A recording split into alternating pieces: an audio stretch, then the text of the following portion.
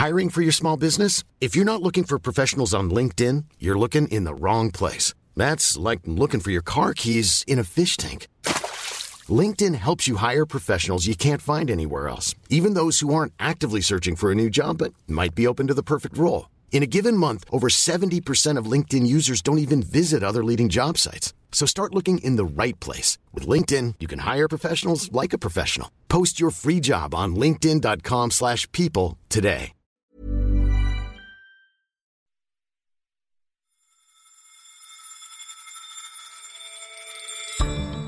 You're listening to Money Talks from The Economist, our weekly podcast on the markets, the economy, and the world of business.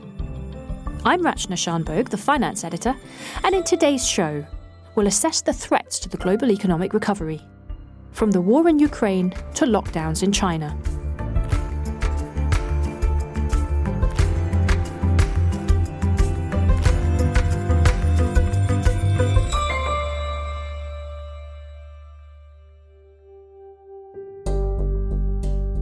After 2 years of being rocked by the COVID-19 pandemic, many rich countries are easing restrictions in the hope of boosting growth.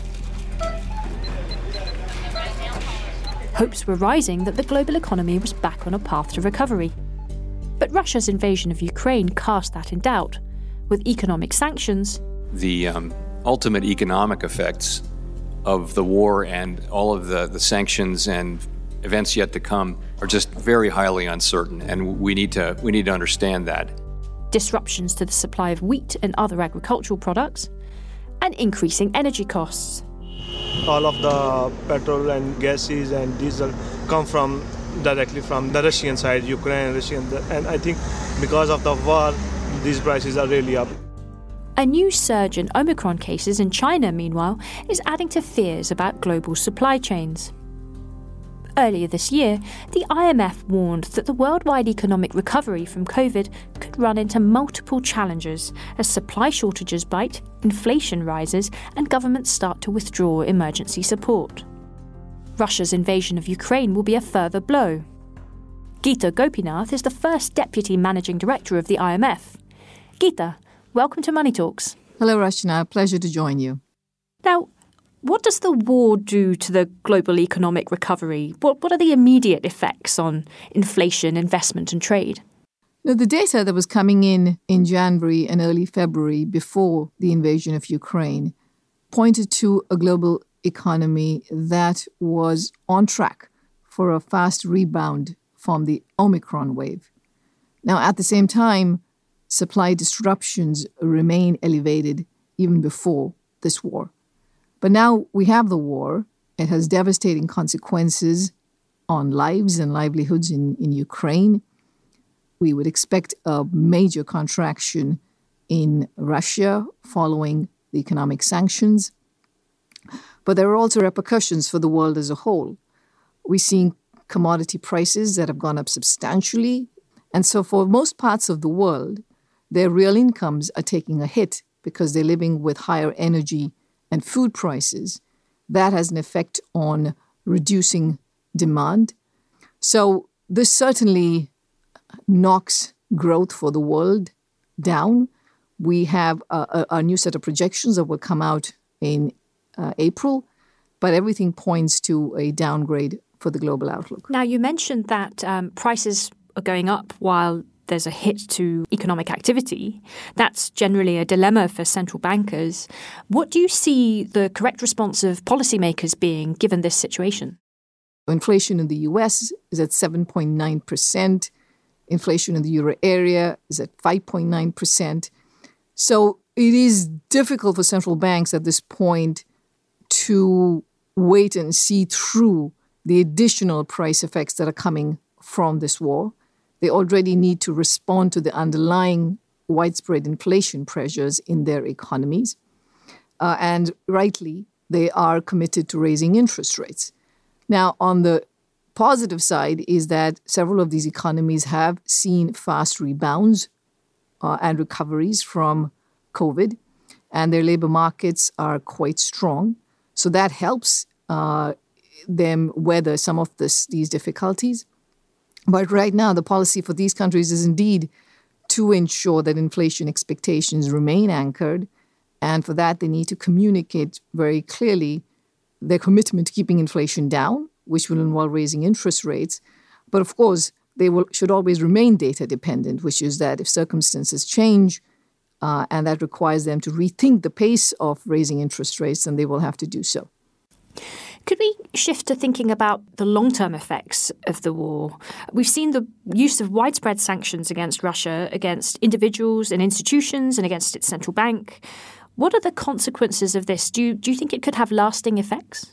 What history has taught us is that economic recessions and loss of political trust across countries can have very negative impact on globalization. And we saw that most starkly during the interwar years when, after the First World War and when the world economy went into a Great Depression in 1929, that's when we saw the big episode of deglobalization. Now we're in a world where we have a serious invasion by Russia into Ukraine. We've seen the sanctions that have been imposed that were well justified and necessary. And in all of this happening in an environment where political trust has become a scarce commodity. And so I think there are real risks to the economic order.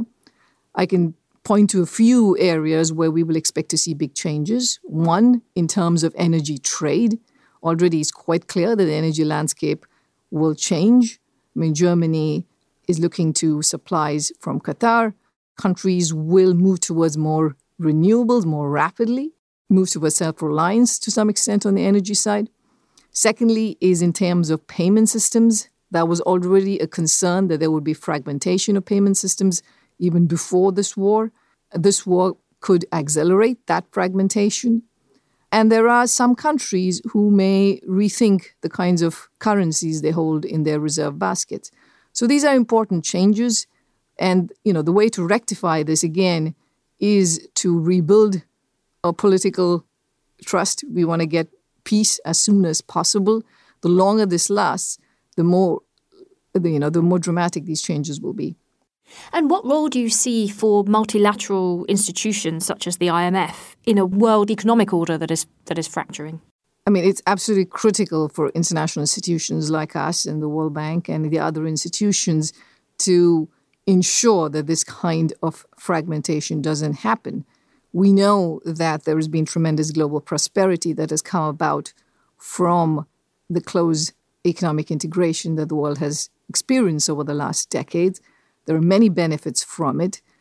Even during the COVID period when there were supply disruptions and there was lockdowns in different parts of the world, trade remarkably held up. And it was how the world got its supplies of vaccines and medical equipment and other essential needs that they had to meet. So I think it is important to protect that system.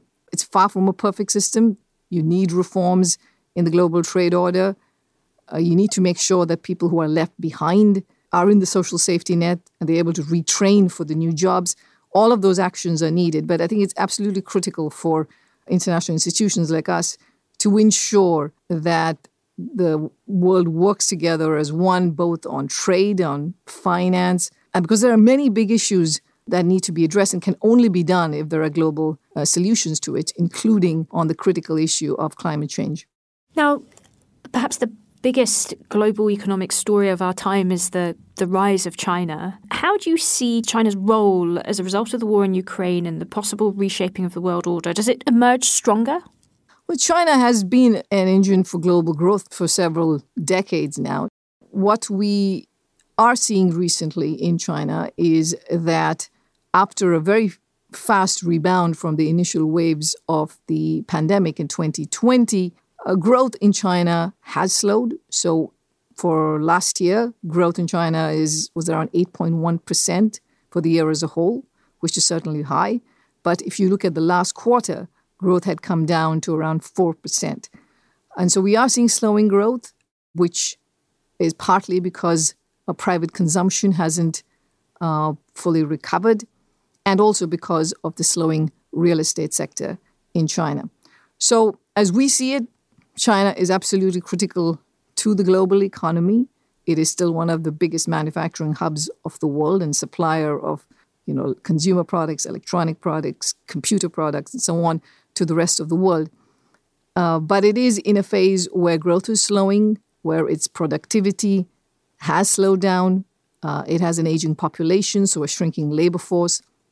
So there are critical areas that it needs to address, including, reform of its state-owned enterprises, opening up its markets further, and also addressing the real estate sector risks that still remain very elevated.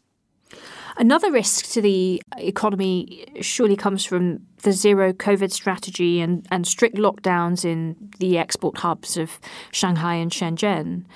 What do you make of that approach at this point? And what are the consequences for the global economy? Is this another supply chain shock being layered upon a long list of supply chain shocks already? China was quite successful with its zero COVID strategy in 2020 and much of 2021. But that said, what we are seeing more recently, many more frequent outbreaks. That's making it harder to contain. And as you know now, cases are at record highs in China, even though those numbers overall are quite small. So the strategy, though it has been targeted and temporary, the more frequent these outbreaks happen, we are seeing this having a negative impact on economic activity in China. So China, like every other country, will have to recalibrate its COVID strategy. We can see that it should pave a way for safely exiting from its zero COVID strategy. And one way to do that would be to leverage its very successful vaccination campaign, but with boosters that are effective against the new COVID variants. Because indeed, if we continue to live in a period where more lockdowns are needed, and we are seeing now citywide lockdowns, including in Shenzhen, then that can have a serious impact on the global supply chain. Going back to the sort of lasting effects on the world economic order of the war in Ukraine, do you see China's role in the global financial system expanding as a result? So, for example, you talked about changes to payment systems and the makeup of reserve currencies. Does China stand to benefit from that shift? I think several countries, even prior to this war, were exploring new payment systems and also the introduction of their own central bank digital currencies, which, of course, then, avoids the kinds of the SWIFT payment system, the other payment systems, the one doesn't necessarily have to go through. China certainly has been at the vanguard in terms of central bank digital currencies. So one would expect that their market shares would go up. But if I were to just step back and think about the scope and the extent to which changes can happen, what we do know is to be able to become a very dominant player in financial markets, it is important, of course, to have very strong financial institutions, to have a very large degree of capital account openness, which means allowing for free mobility of capital, and also in terms of full flexibility of the exchange rate. And, while China has made a lot of progress in these dimensions, it is hard in many ways to compete with the institutions, for instance, that exist in the US and that back the dollar as a dominant currency. Geeta Gopinath, thank you very much. Thank you so much. More on China's economy in a moment. But first, with a subscription to The Economist, you can read or listen to all our coverage of the war in Ukraine, including a piece on the tensions open societies face in trading with autocratic regimes. Go to economist.com/podcast offer. You'll find that link in the notes for this episode.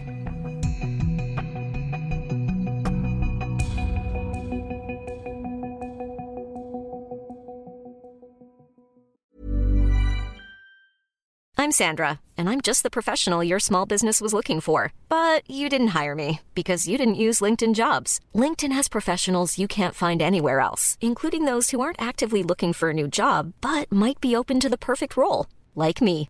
In a given month, over 70% of LinkedIn users don't visit other leading job sites. So if you're not looking on LinkedIn, you'll miss out on great candidates like Sandra. Start hiring professionals like a professional. Post your free job on linkedin.com/people today.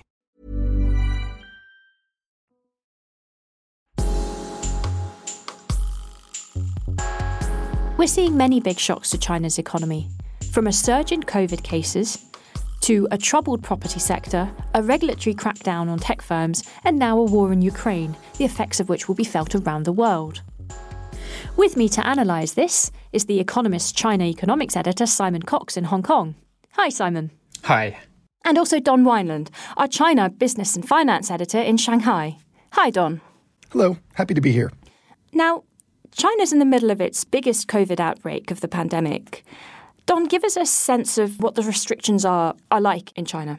So the restrictions right now have really varied across the country. If you're looking at northern China, the situation is quite grim. The city of Shenyang, which has about 9 million people, has just been almost completely locked down. So it's kind of like going back to, April 2020 in terms of the types of restrictions that we're seeing.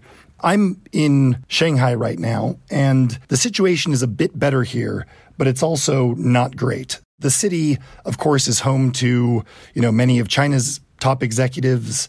Many multinational executives live here as well. The city government has tried its hardest not to lock down this city, and it's still trying to do that as COVID numbers climb. But we're seeing rolling lockdowns right now. So various districts are being shut down. If a case is detected somewhere in the city, that city block is effectively shut down. If you're walking outside in Shanghai right now, you'll find that there's police tape that just kind of restricts entry to certain areas of the city. Street traffic is really down. So it's really not a great picture right now that China is sending to the world of its most international city. And Simon, China's economy fared relatively well early on in the pandemic. What does the latest outbreak mean for that economic performance? Yeah, so earlier this month, China's government set quite a demanding growth target for itself of around 5.5%. That was a bit higher than expected and higher than most forecasts, higher than about 80% of private sector forecasts. Now, that was before the war in Ukraine. That wouldn't have been factored in to that target. And it was before the latest outbreak of COVID. So what was already looking quite a demanding target now looks really, very ambitious, almost fanciful. Now, COVID isn't the only shock hitting the Chinese economy. You've both written about what's been going on in the property sector. Don, tell us the latest there. Sure. So the government clearly recognizes that there's a big problem with the property sector. And, of course, the government kind of brought this crisis on itself by limiting the amount of leverage that these big developers could take on. Most recently, in terms of what the government is doing to kind of breathe a little bit more life into the market, is loosen up on the demand side. So mortgages are getting a bit easier to get in some cities. Some of the figures that we have from January and February also look quite good. So things are looking less worse than they were in December. Property sales volumes are not falling as quickly as they were before. Construction starts are down only by 12% as opposed to about 30%. So there's some signs that things are picking up. At the same time, though, the developers themselves are looking more and more shaky. There was some news out earlier this week that Evergrande, the world's most indebted property developer, suddenly realized that banks have claims on $2 billion in the company's cash. So that's really a terrible signal for the investors that are trying to recoup some cash from the company right now. Overall, for the developers, it's not looking very good. And I think things will probably get worse for some of the biggest companies. So China's government clearly, as Don points out, China's government makes a clear distinction, I think, between investors, in particular bondholders, and the construction sector and the employment and growth that it brings. And whilst it's being still quite tough, I think, on the lenders to these developers, it's clear that it wants, if it can, to manage the slowdown in the property sector so that it doesn't inflict too grievous harm on employment and incomes. So the strong data we get in January and February, at the same time as there's this sort of worrying news for anyone who holds the bonds of these companies, are actually reflective of this overall approach, I think. And so how's all this playing out in the financial markets? We've got developments in the property sector, the surge in COVID, potentially jitters related to war. Don, you've been writing about this. It's been a rough couple of weeks. Starting in late February, as the war in Ukraine was kicking up, investors started dumping Chinese shares around the world. So we're talking about Chinese companies that are listed in New York, Hong Kong, also within mainland China. Some of the major indices that track Chinese tech companies have really come down quite a bit during that time. And then we hit a point on March 16th when the government decided to step in and send a very strong signal that it would try to solve some of these problems. And the market has stabilized somewhat since then. But it's still not a great picture. One of the key indicators that we look at for this is outflows from the mainland. And we're not quite seeing record outflows just yet, but we're seeing quite a bit, quite high. We're getting quite close to a record level in terms of foreign investors selling down onshore Chinese stocks and bonds. And do you see geopolitical risk playing a role there as well? Or is it sort of mostly what's going on in the domestic economy? Simon? I think it's a bit of both. There's plenty to worry about within the domestic economy, but there seems to have been this mindset shift, if you like, playing on the minds of foreign investors, where it's really quite easy to imagine scenarios in which China and America might fall out almost as badly as Russia and America have fallen out. And so you can imagine a sort of recalibration of that kind of geopolitical risk, which, it doesn't have to happen. It just has to be a doubt playing on people's minds, and that's enough to move the price. What's the reaction been from the Chinese authorities to this sell-off? Presumably, some of the things that are making investors jittery are in their control, and some of the other factors, such as geopolitics, may not be entirely in their control. Don? So the reaction has been quite strong if we're just looking at the communication from the Chinese government. As I noted last week, the State Council held a meeting with Liu He, who is one of the top economic advisors in China, and they sent a very strong message that your laundry list of concerns about China, everywhere from Chinese listings in the U.S. to Hong Kong markets, to COVID, to the property market, they basically said that they were going to address all of these problems. It was really a clear signal that they were becoming a bit worried about the market reaction, especially when the onshore markets become a bit turbulent. That's usually when the regulators and the government kind of pay more attention to this. So that, the signal has been quite strong. Really now they need to deliver on some of these things, and I think that'll be a lot more difficult than just kind of sending the message.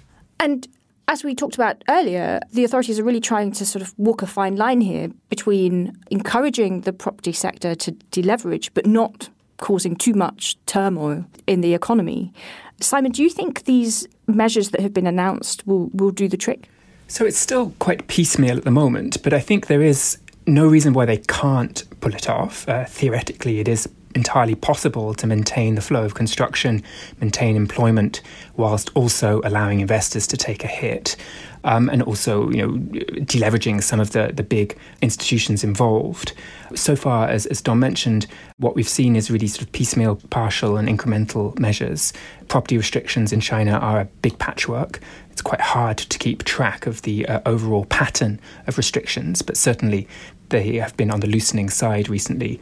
There was lots of emphasis placed on a property tax, a pilot scheme that was going to be rolled out nationally. That's now been put on the shelf again, which has helped to improve sentiment. And the statement that Don alluded to by Liu He and the Financial Stability and Development Council included the argument that they were going to make policy more predictable and transparent, and that the ministries responsible for various policies on China would have to check in, if you like, with the financial regulators if those policies were likely to roil financial market sentiment. Now that, I think, if it's true, if it's enforced, could make a big difference, because one of the things we've seen over the last year has been a sort of competition amongst regulators to enforce their restrictions within their bailiwick more zealously than the others, and very little concern paid, actually, to the impact on financial market sentiment. And what about the zero COVID strategy? Is there a sign that the authorities will find a way to sort of safely exit from that? Geeta Gopinath said earlier that China might have to recalibrate its COVID strategy. Don, do you think there's any sign that that might be happening?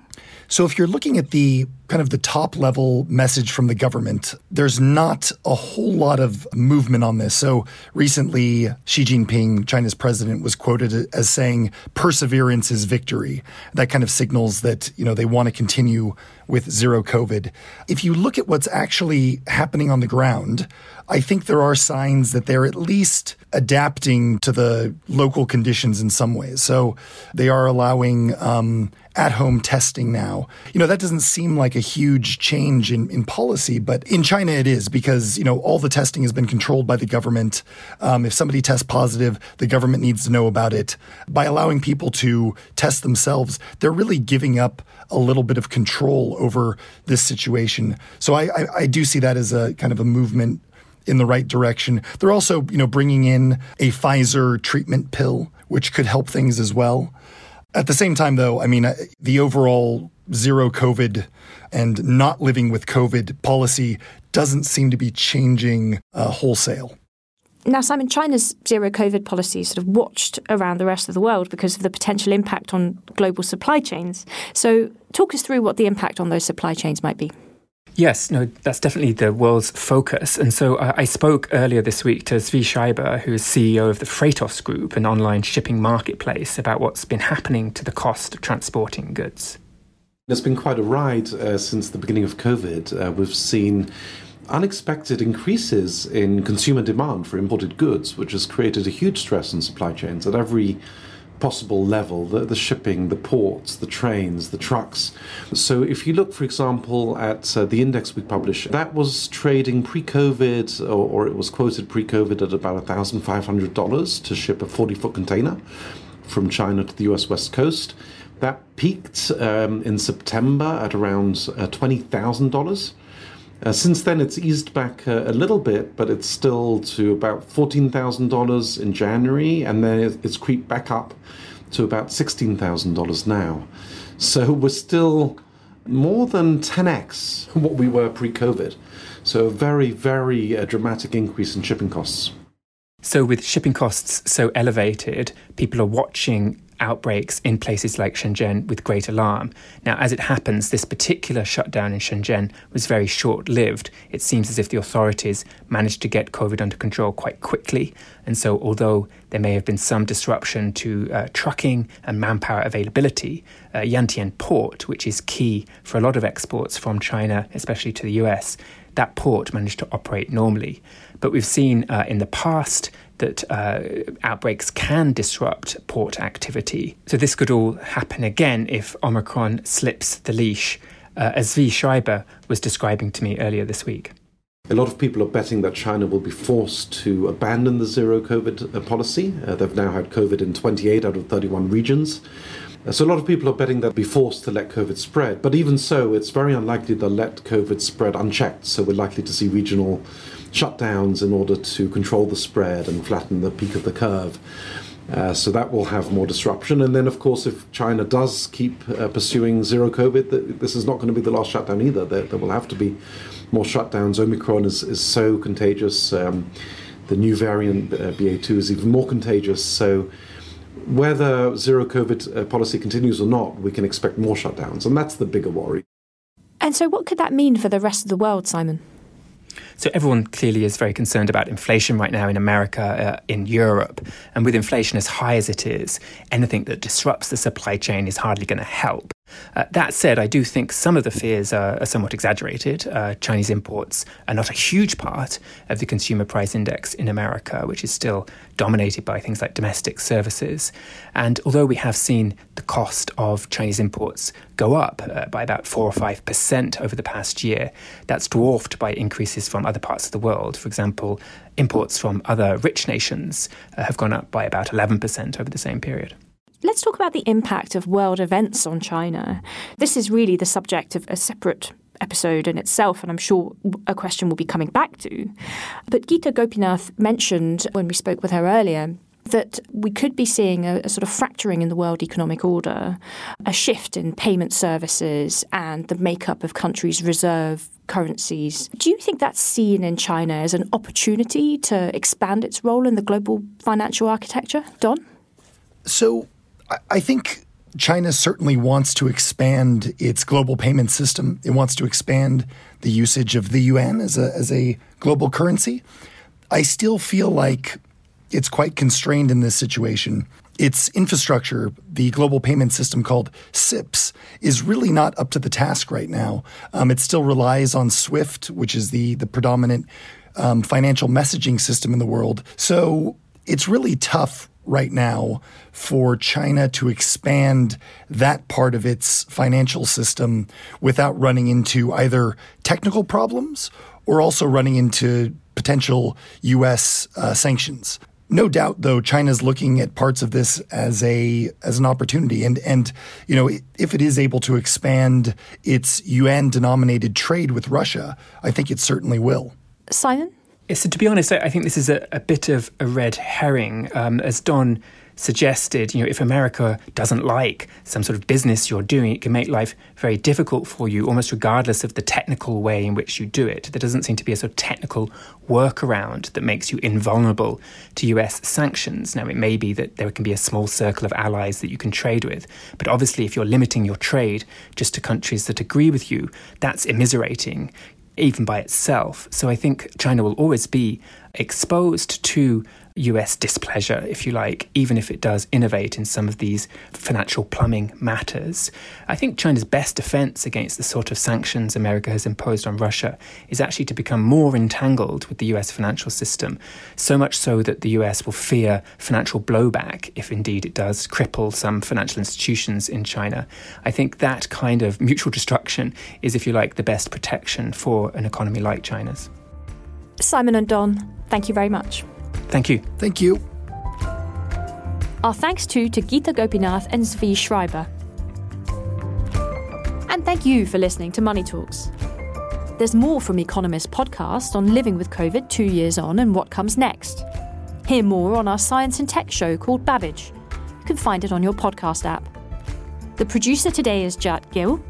Our sound engineer is Nico Raufast. And the editor is Sandra Schmurelli. I'm Rachna Shanbhogue, and in London, this is The Economist.